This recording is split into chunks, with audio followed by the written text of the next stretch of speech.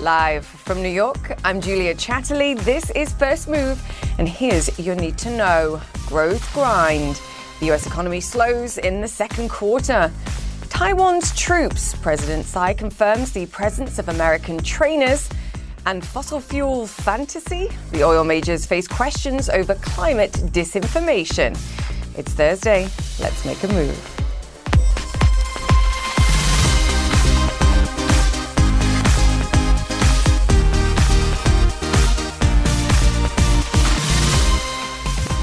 A warm welcome once again to First Move this Thursday, and today our COP runneth over with great guests as we preview the COP26 Climate Summit this weekend in Glasgow. Coming up, the largest financier of climate action in developing nations, that's the World Bank, and President David Malpass will be joining us shortly to discuss.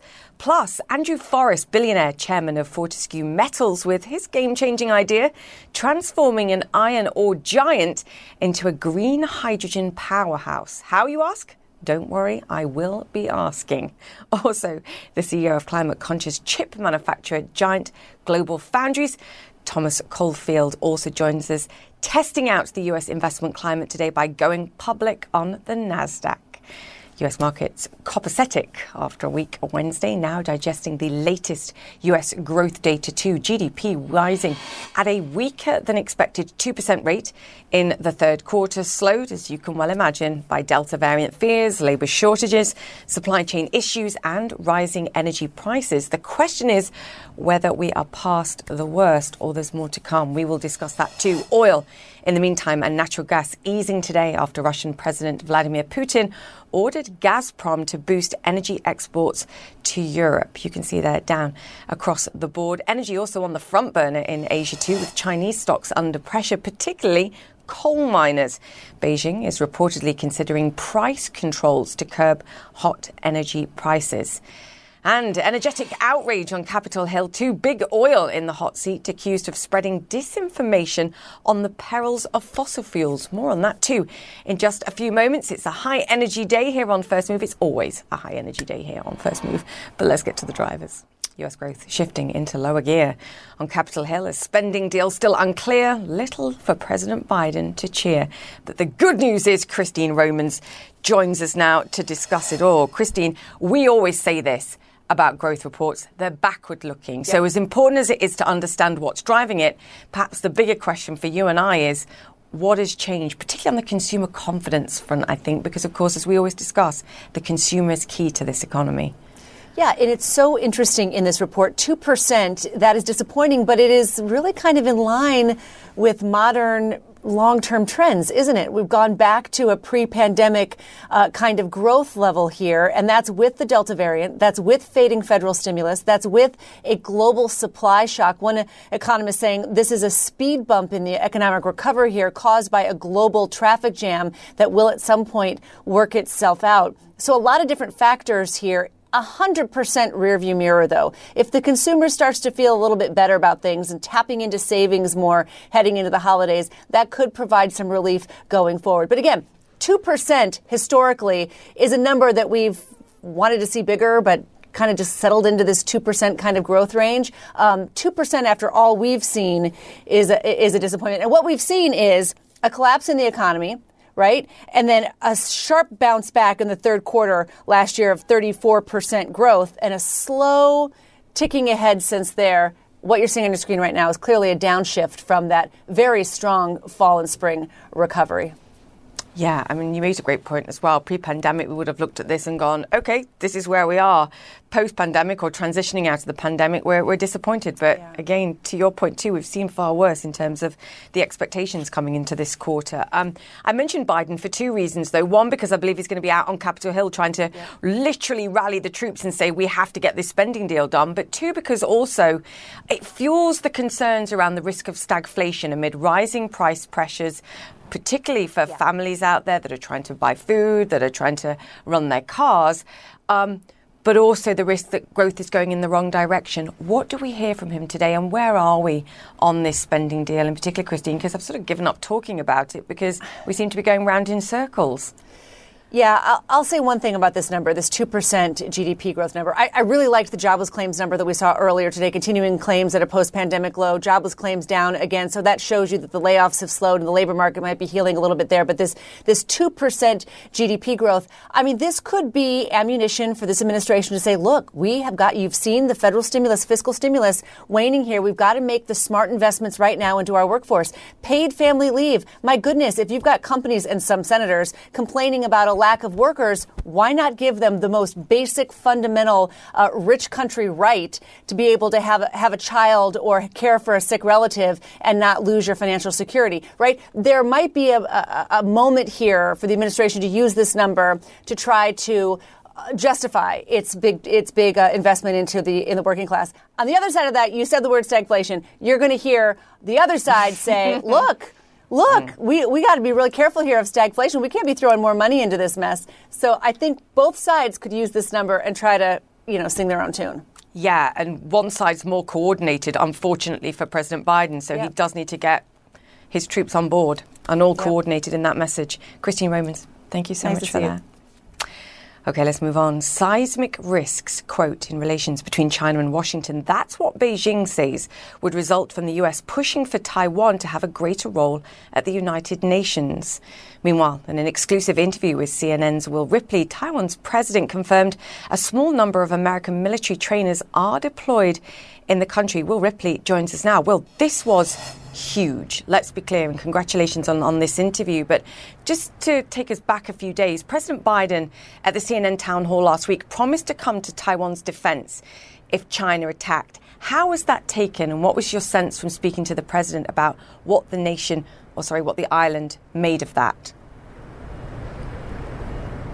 Well, the White House backtracked that comment, even though President Biden was asked twice, and twice he said the U.S. would defend Taiwan, because the U.S. has this decades-long policy, Julia, of strategic ambiguity, keeping it an open question whether the U.S. military would intervene if China were to invade this island. It's meant to deter an invasion. So I asked President Tsai Ing-wen, who gave us her first international TV interview in nearly 2 years, what she made of President Biden's remarks. People have different interpretation of what President Biden has said. Do you have faith that the United States would defend Taiwan if the mainland were to try to move on Taiwan? I do have faith, and given the long-term relationship that we have with the U.S. Yeah, fascinating, isn't it? And you and I have discussed the political and the economic reasons, perhaps, for support from the United States. But this interview has made headlines around the world, let's be clear, because, as I mentioned in the introduction, the president also confirmed something publicly that no president has confirmed for what? I guess more than 4 decades, Will?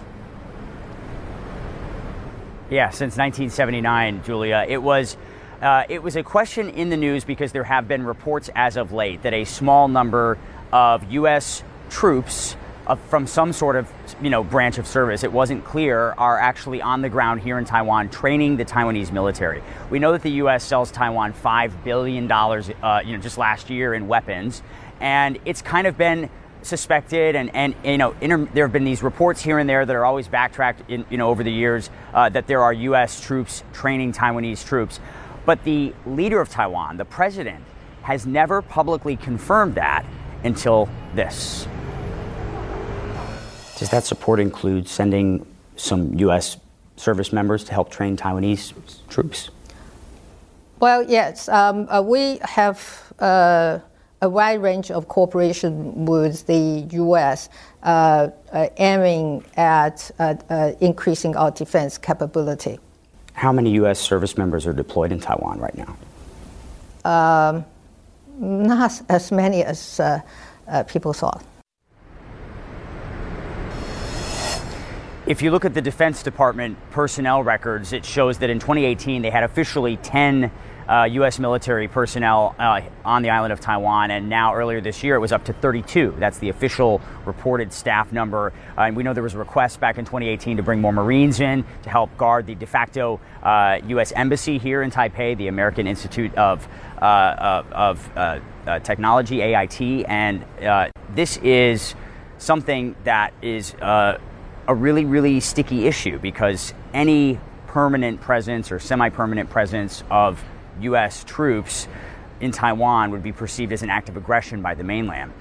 So the the defense minister who spoke to Taiwan's parliament about this and was questioned about our report earlier today, he did confirm that there are American military personnel training Taiwanese military personnel, but what he said is they're not based here. This is just a routine cooperation sort of thing, trying to diffuse any sort of reaction from Beijing, Julia. Fantastic job with this interview. Fascinating timing as well. Will, we look forward to watching more of it later on programming too. Will Ripley there. Now, I just want to show you live pictures of US President Joe Biden. He's arriving on Capitol Hill as we speak, as we were mentioning with Christine Romans there, trying to rally Democrats around his economic agenda and the negotiations, obviously, that are going on with the broader spending plan. That before he jets over to Europe for discussions with world leaders in the COP26 meetings this weekend too. So vitally important moment for Joe Biden to get out there in front of his caucus, talk to them about the need to coordinate and to agree on simply what's going to be in this spending bill. So we'll see what comes of that. But for now, you're looking at live pictures as he walks and attends those Capitol Hill meetings, vital meetings today. OK, let's move on. Feeling the heat. Executives from ExxonMobil, BP, Chevron and Shell are all in the hot seat, testifying before the US Congress about alleged disinformation on the climate crisis. Renee Marsh joins us now. Two questions for me, and great to have you with us. The first is, to what extent we see questions on disinformation that was allegedly provided by these oil majors in terms of the reducing the extent of the impact on climate change as a result of fossil fuel use, but also what they're doing today to try and tackle climate change. What can we expect? Yeah, so good morning, Julia. Nice to be with you. Yeah, this is going to be a historic day in the sense that we've actually never seen something like this ever happen before, where you have the heads of these major oil companies here on Capitol Hill answering these tough, direct questions about climate change, the role they played in it, and whether or not they covered up the dangers about climate change, and as well as the connections between greenhouse gases and fossil fuels. You talked a lot about this documents and evidence that have come out over the decades that suggest perhaps a cover-up by the industry. I can tell you that will be the foundation of much of the hearing today. We expect to see documents. Many of them have already been out in the public sphere already, but we do expect the Democratic chair of this committee, Carolyn Maloney, to tie everything together that has come out really over the past more than 3 decades, and they will be asked about it. You should also expect to see a different line of questioning, quite frankly, from Democrats versus Republicans. I think from Democrats, you're really going to see them moving with an assumption that there was an act of disinformation. And on the oil executive side, I do believe that you're going to hear a lot of pushback. From Exxon, for example, I know that they are prepared. The CEO of Exxon, Darren Woods, is prepared to point blank say that the company was never involved in any disinformation campaign, and all of their comments on climate have all been truthful and factual. But again, he will receive pushback from members of Congress who are coming with those so-called receipts in the form of documents that show back as far back as 1977 and 1978, where Exxon's own internal scientists had been warning about the dangers of climate change. So the question will be, why isn't the company further along as far as their investments in greener energy solutions? So we are expecting a lot of fireworks here, and that is getting underway probably in about another hour or so from now. And Julia, we shall wait and watch it. Great to have you with us. Thank you so much for that. All right, still to come on First Move, cashing in the chips. The CEO of chipmaker Global Foundries on going public amid a global semiconductor shortage, and green dreams. The Australian iron ore billionaire behind Fortescue Metals says green hydrogen will turn his company carbon neutral by 2030. He'll join us later on the show. Stay with us.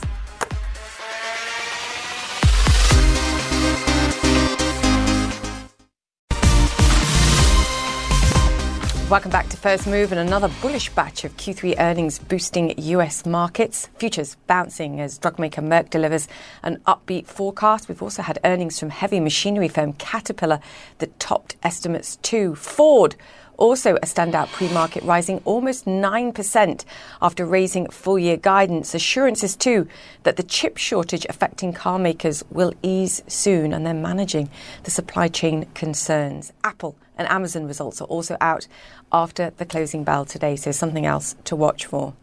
Now, the debate around the best ways to protect our planet have never been more potent. And this weekend, leaders of the world's biggest nations will be in Glasgow for the COP26 summit. And crucial to that meeting, the World Bank. They are the largest financier of climate action in developing countries, and they're planning to provide $25 billion on average annually over the next 5 years. The organisation also warning why we have to start now and we have to do more. They're warning climate change will push more than 130 million people into poverty by 2030 and force up to 200 million people to migrate by 2050. Alarming stats. Joining us now, World Bank President David Malpass. David, it is always fantastic to have you on the show. Thank you once again for joining us.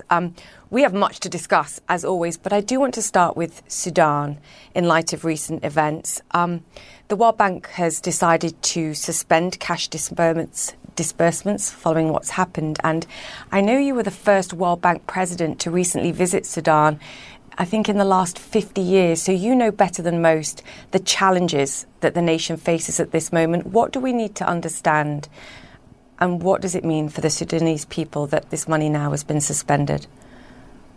Hi, Julia. Thanks for raising it. You know, as we think about development in poor countries, it's individual countries going in different directions. So unfortunately, Sudan's taken a giant step away from the transition that they were doing. They were transitioning from a dictatorship to a civilian-led government. So I'm deeply concerned about the developments of this week. We suspended our disbursements and the development of new programs, but for the people of Sudan, it's critical to get on track and to have a restoration of the transition process. I was there at the end of September. I talked with both the civilian and the military leaders. They stated that they were committed to this transition, but now we've got a full break in the progress on transition. So I'm hoping for restoration, and that's vital for people. Have you had any outreach? We've made clear that we can't interact on our current programs. Right. On Monday they cut off the internet and the cell phone systems, and so it's been hard to have outreach. I think they're well, I don't know what they're doing. All I can say is gravely concerning, and there's got to be a restoration of the transition process to the democratic government. Yeah, it's an important message. David, obviously part of that negotiation for Sudan, but it's a much bigger point as well, was on the debt situation in poorer nations. And just to be clear, that debt already rose to a record last year. I believe you've got the stats, $860 billion. And you're warning it could worsen as a result of higher inflation, higher interest rates. We'll talk about measures to address that, but just how worried are you at the World Bank as you look around the world and you see the impact of rising energy prices, rising prices, and nothing about this feels transitory at this moment?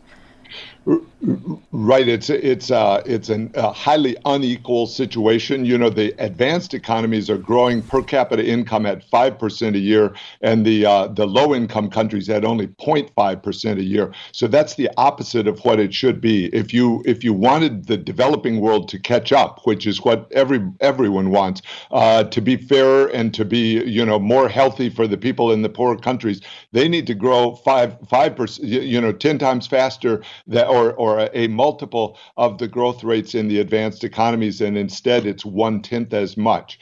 So that's concerning across the developing world, and the debt burden just adds to the problem, up 12%, even while the G20 has been trying to have debt relief processes begin for the low-income countries. It's so important, and I know, David, you feel very passionately about this, that the debt reduction discussion needs to be had. It also is vitally important for what we're going to go on to discuss, and that is allowing some of these poor nations room to tackle things like climate change and invest appropriately for stronger, more sustainable growth in the future. Which nations are holding these discussions back?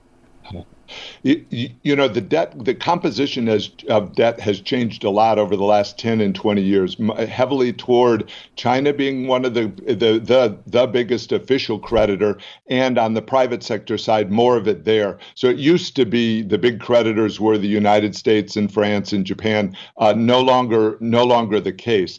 So all of the creditors have to get together and recognize that it's in everyone's interest to have a debt relief process for the countries that don't have sustainable debt. That's particularly important now with the global supply chain problems and the inflation problems, which really all hit the poor around the whole world, but especially in the poorest countries.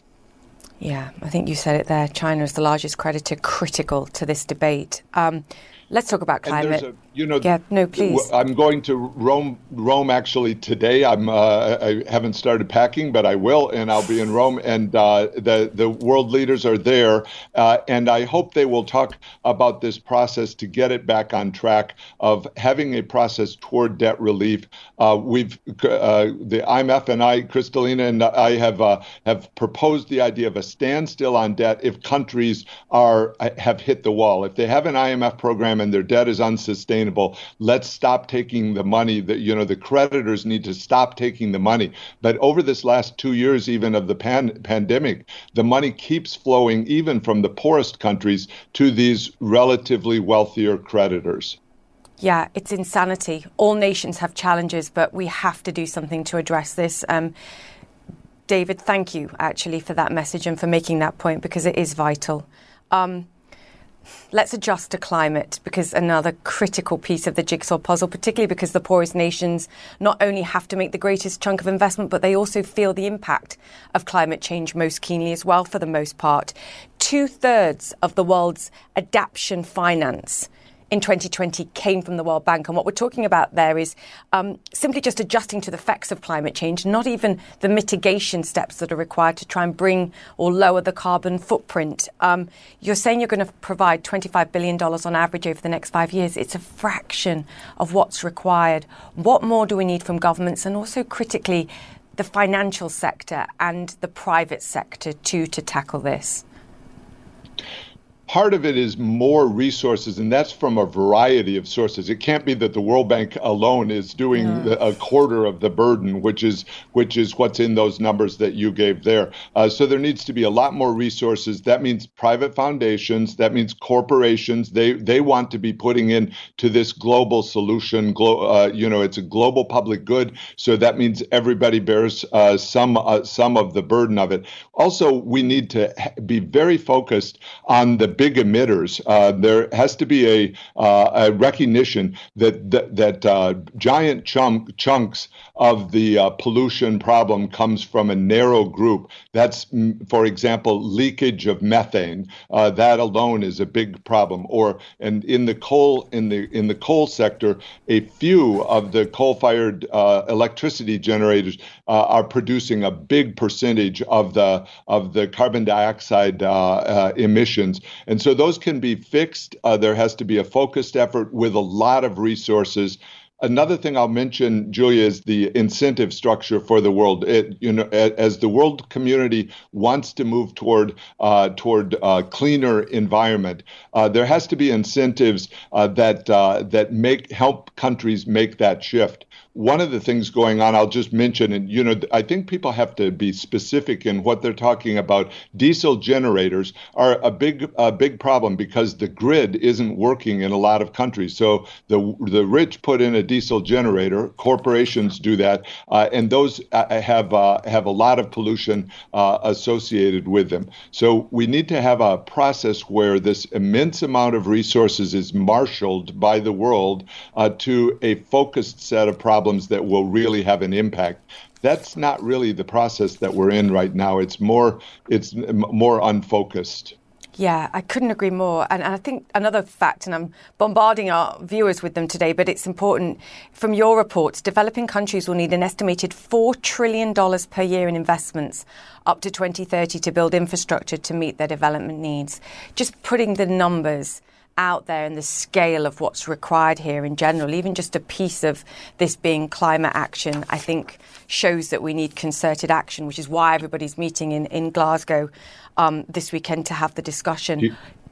Huge. Please. And I'll be focusing on that specific point, the need for a pipeline of projects. That's both mitigation to reduce greenhouse gas emissions and also adaptation to help countries be ready for the changes in their outlooks. And both of those cost a lot of money, and they have to be prioritized in terms of how you use the money. So the World Bank can play a role in the middle of that, helping design the projects and work with the countries so that the incentive structures are improved, but a huge amount of the money has to come from the advanced economies themselves. I studied it actually back in 2009 when the World Bank issued their first official green bond. And I was looking at the stats, and the latest I can find is around $157 billion worth of green bonds in 2019. We need to be scaling that up too, and investors actually actively investing in bonds rather than central bank government bonds at times. I think things that we know directly go towards green good. We have about 30 seconds, David, because I'm very conscious that I have to let you go. Greta Thunberg often says there's a lot of blah, blah around climate action and sustainability. What does success for COP26 look like in your mind? Well, COP26, I think, is bringing people together, and there'll be a lot of meetings and a lot of talk about things. I hope what it can do is focus on this idea that you have to have concrete projects that you're talking about in specific countries as that will change the greenhouse gas emissions. If you don't get to that, then a lot of what you're doing is these abstract numbers. Yeah, a lot of talk and not direct action, and that's precisely what we need to see. So I'm going to let you go. You have to go and pack, more especially. Yeah, I do. Please take what you need, and safe travels. And we'll talk to you again soon. Thank you for flying the flag here and for the work that you and the team are doing. Thank you. David Malpass there, President of the World Bank. We're back after this. Stay with us.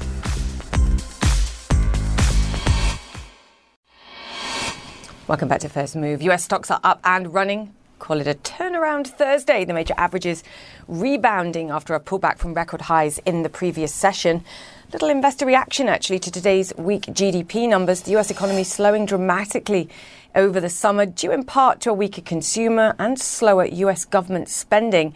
Disappointing numbers, perhaps, but no surprise to investors. Also, as we've discussed, looking backwards, now we have to look forwards. Jobless claims also out today, hitting a fresh pandemic low. Encouraging news for the Federal Reserve as it inches closer to trimming monetary aid, perhaps as soon as next week. Other central banks also taking action too. Brazil's central bank in focus, raising interest rates by a greater than expected 1.5%, its biggest rate hike in almost 2 decades as inflation there soars.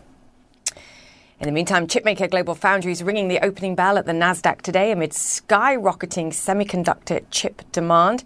The Abu Dhabi-controlled company is the third largest chip manufacturer in the world, and the listing values it at a cool $26 billion. Now, we've been following Global Foundries quite closely this year, and I've twice asked their CEO about a potential IPO, and twice he fobbed me off. Well, no escaping this time. I asked him what this moment feels like. Well, third time's a charm, yes. Julia. Oh, it's exciting. It's exciting for our shareholders. It's exciting for our 15,000 employees. The reception by just world-class fund managers to the stock. It's a great day for Global Foundries. You know, it's an important moment to IPO, as you've pointed out. It's a critical moment for the industry. For the global economic recovery too. We've talked about your investment plans and ramping them up going forward. What difference is this money going to make? No, it's a big part. We're trying to do our part to alleviate the chip shortage. And, over the next 2021, 2022, we're going to be spending approximately $6.5 billion in capital expenditures. And at least half the proceeds from this from this IPO are going to go to fund some of that growth. So it's a really important part of our growth strategy. Two questions, I think, that arose in the run-up to this IPO, and I want to tackle them individually. The first one is a technical point about your ownership, and you said it in the prospectus.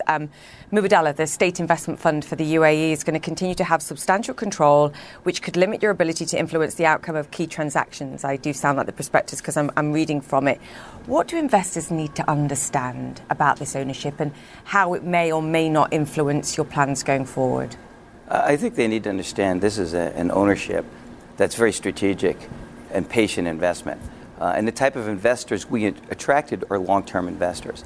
You know, it's not Mubadala getting out as much as bringing others in to help grow this company. And you'll see them over time in a very transparent and thoughtful way take down their ownership as we build this company and partner with the other long-term investors we brought into this asset. So you're saying their participation at this moment is a benefit rather than a risk, and people need to see that? I absolutely think so. You need like-minded investors. Okay, and then the financials, because naturally people have been poring over the numbers. They've made comparisons to people like Taiwanese or Taiwan Semiconductor, and they're saying, look, we don't necessarily see a path to profitability, that you're less profitable on a relative basis to some of your competitors out there. What can you tell us about the financials and what we need to understand there too? Very good. I think our third quarter kind of put that to bed. The financials speak for themselves. You know, we're profitable, and we'll be, as we grow our top line, to continue to drive that profitability going forward. I think the time will tell, and we're very excited about our future and our ability to drive our business. So in terms of operational break-even? Excuse me? In terms of operational break-even, just the timing and making that sustainable, because I get your point about the last quarter, but I think making that sustainable and then pushing forward, is that where we are now? Yes. If in our most recent filing, we showed our third quarter was operational positive, and that will continue to grow. Okay, good. And the other thing I want to ask you, we are heading into a weekend of COP26 discussions. You as a company have said, look, we're going to reduce our greenhouse gas emissions by 25%, obviously from 2020 to 2030. Are you going far enough? Well, you have to put that in perspective. We're reducing it 25% as we grow our manufacturing output 1.6x. And so it's a much bigger decrease in our carbon footprint. And, you know, we're not doing this, without a concerted investment. We'll spend about $75 million over that same horizon to create that better carbon footprint. So it's not about the magnitude here; it's about the scale with regards growth happening at the same time for the company. I want to end on a positive note, irrespective of how the stock trades today, whether it goes up or whether it goes down. What do you want people to take away from this moment, whether it's investors, some of your suppliers, those that you deal with in the industry, and obviously your workers too, who also share in this moment as well? No, I want everybody to understand, look, this chip shortage is painful for everybody in the industry, and GF's going to continue to do their part to be thoughtful partners to our customers and be good corporate citizens as we build this company. This is just one milestone for our company as we continue on our journey to excellence. Julia, thank you very much for having me this morning. The future begins now. Tom, congratulations today. We'll see you very soon. Thank you. Thank you. All right, coming up after the break, Australian mining tycoon Andrew Forrest pushes to go green. Quite a gamble for an iron ore billionaire. He's up next.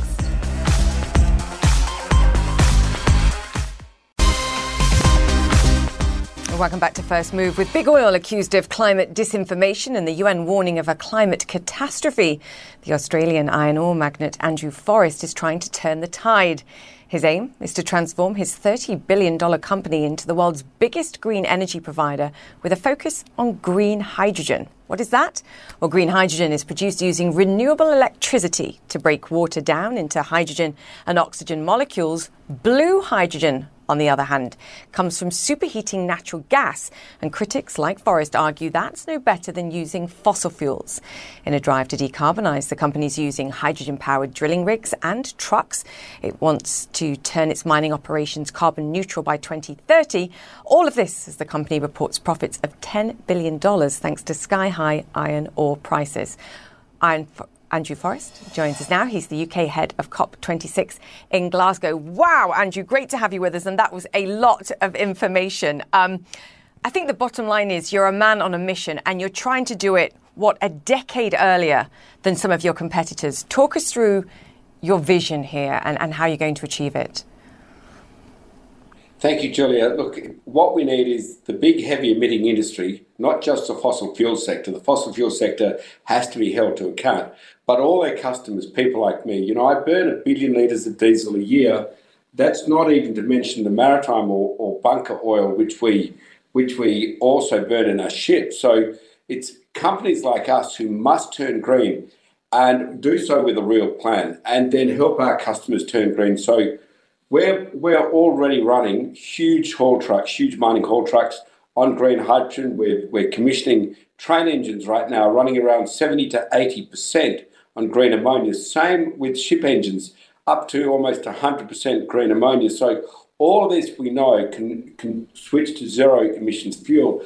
As I look through the entire industrial supply chain of the world, there's nothing which we can't meet with green electricity, green ammonia, green hydrogen. I'm putting my company out there as the first major heavy emitting company to prove that, yes, you can save money. You can also make money by going green. Come on, industrial world. Let's make this happen. We're the culprits. We should be the saviours.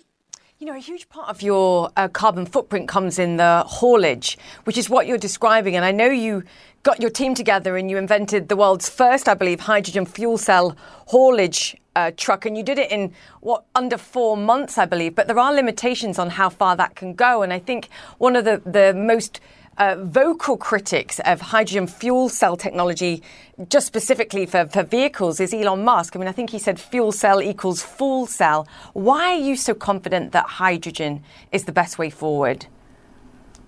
Yeah, look, Elon's only talking his book. He has factory after factory just set up to do batteries. That's about to become superseded by the hydrogen fuel cell. He needs to switch and not kind of bait the market with falsity. That's a bold call. Look, can you really blame him? He's built these huge factories. They can only make batteries. He needs to switch really fast to hydrogen fuel cells because he knows for sure all a battery does is take energy out of the grid, which certainly all over the world and in North America is dirty. So he's doing nothing at all for climate change with batteries. What we need, if you want to drive 1 million kilometres, 1 million miles in North America without a molecule of carbon, a battery won't do it. What will do it is green hydrogen into a hydrogen fuel cell. Now you can drive 1 million kilometres without a molecule of methane, a molecule of carbon, and you can go wherever you want. So hydrogen really is that future, and a hydrogen fuel cell for cars is definitely that future. Elon Musk is not here to defend himself nor his business, but you have made this important point, and the distinction I tried to make it in the introduction between green hydrogen and blue hydrogen, because you've been very critical of those that are saying, look, even if they are interested in hydrogen, it's the wrong kind of hydrogen that they're talking about. You've also been pretty critical of the Australian government that's looking at carbon credits for fossil fuel projects, for carbon capture, and you're saying most of the time actually that doesn't work either. It's a lot of money being invested in the wrong technologies and de facto greenwashing, I think, as a result. Yeah, look, that's a very fair statement. It is complete greenwashing. You're so much better off just burning the carbon, burning the coal, the oil, the gas in the first place, not only emasculated into hydrogen, which is why Elon Musk makes a point. That is a very inefficient way of growing hydrogen, making it from fossil fuel. He gets that part right, even if he gets hydrogen fuel cells wrong. What we all know, that if you make hydrogen from a renewable energy source, that can go on forever, that will never run out, and that is becoming cheaper and cheaper as we speak. I haven't noticed that about energy from outside energy prices. There's only one energy which is coming down in price, and that's hydrogen.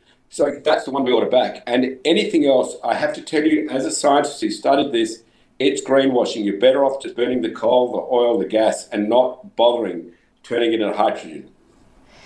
I mean, Andrew, you're going to be at COP26. Is this going to be part of the discussion? Because, you know, as I look around the world, the point that you're making, I'm not sure is misunderstood. And there's so much misinformation, I think, about what's good, about what's bad. How critical do you think this is to the discussion of how we're investing between now and 2030? Look, you had really great leaders like Margaret Thatcher and George Bush the First who warned the world early that global warming was coming and we needed to act on it. You had this massive fossil fuel lobby even dampen the sound of their voices. Flick forward many decades' time, you come to today. The same playbook is being played out. Hang on, give us a chance and let us be like the typewriter. Let the typewriter please be saved by the personal computer. Give us a chance to transition as the typewriter. Let us keep polluting your planet furiously, but so long as we're okay, we don't have to change. Just wait till we get to retirement as that busy little oil and gas executive. I'm saying actually, technology has changed.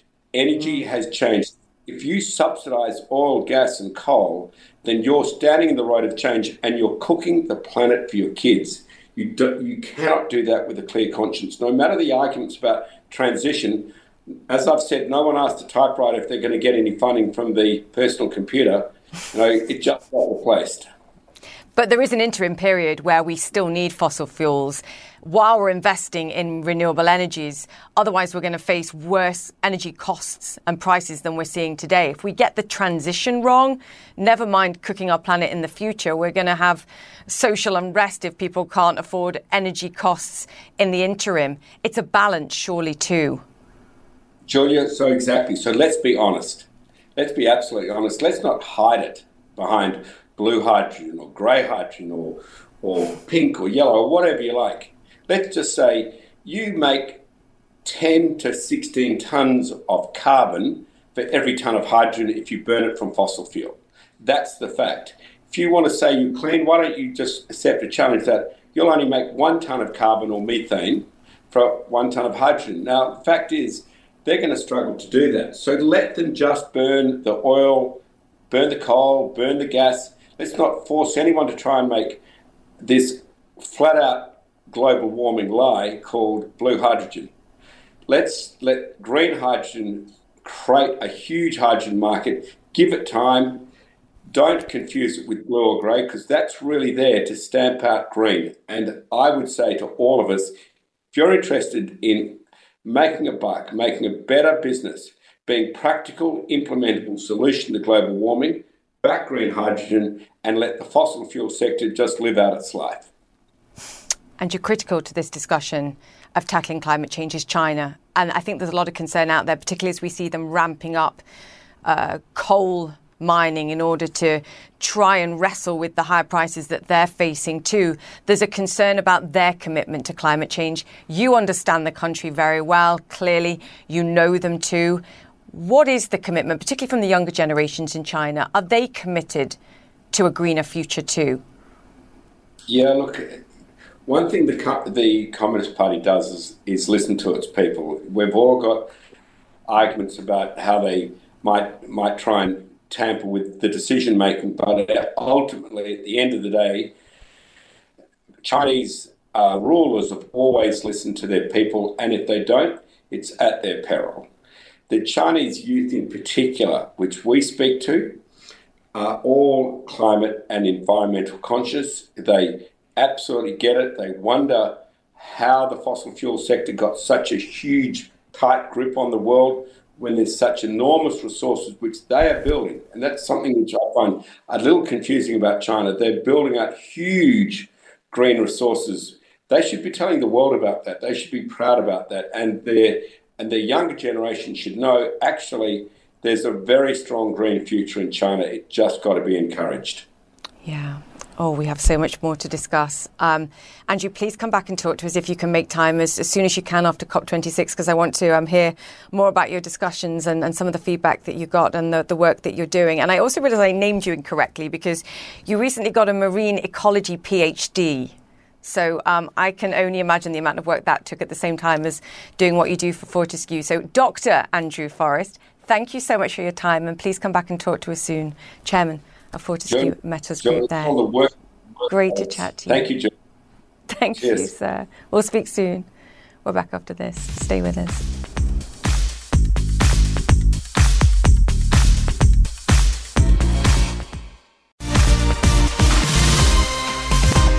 Welcome back to First Move with a final look at the action on Wall Street. The major averages higher across the board and inching once again towards records. The Nasdaq rising for a fourth straight session. Some key earnings, of course, after the bell today. In the meantime, Ford, a big blue chip winner, currently up nearly 12%. It's raising 2021 guidance for the second time this year, and it will begin paying a regular dividend once again in the current quarter. Investors liking what they see there. eBay, on the other hand, saying shares falling sharply after warning of weak fourth quarter revenue growth, down just over 7%. And finally, on First Move, movie fans on the internet are going crazy about the first trailer for Buzz Lightyear's origin story.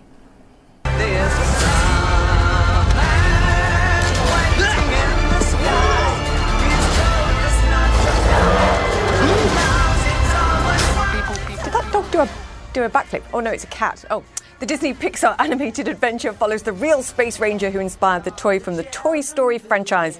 In the film, Buzz is being voiced by actor Chris Evans. Lightyear is due to hit theatres in June 2022. It was a cat doing a backflip, I believe. Okay, time for me to buzz off too. That's it for the show. Stay safe. Connect the World with Becky Anderson is next, and I'll see you tomorrow. Have a good day.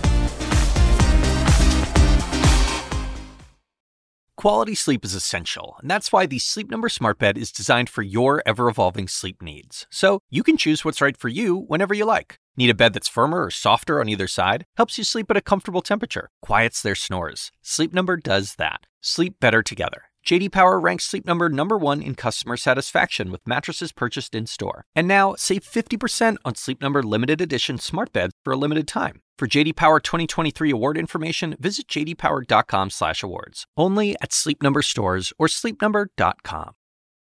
Now streaming exclusively on Max, a new CNN flash doc about the album that has Nashville talking, Call Me Country. Beyoncé and Nashville's Renaissance. Watch it at max.com/callmecountry. Max subscription required.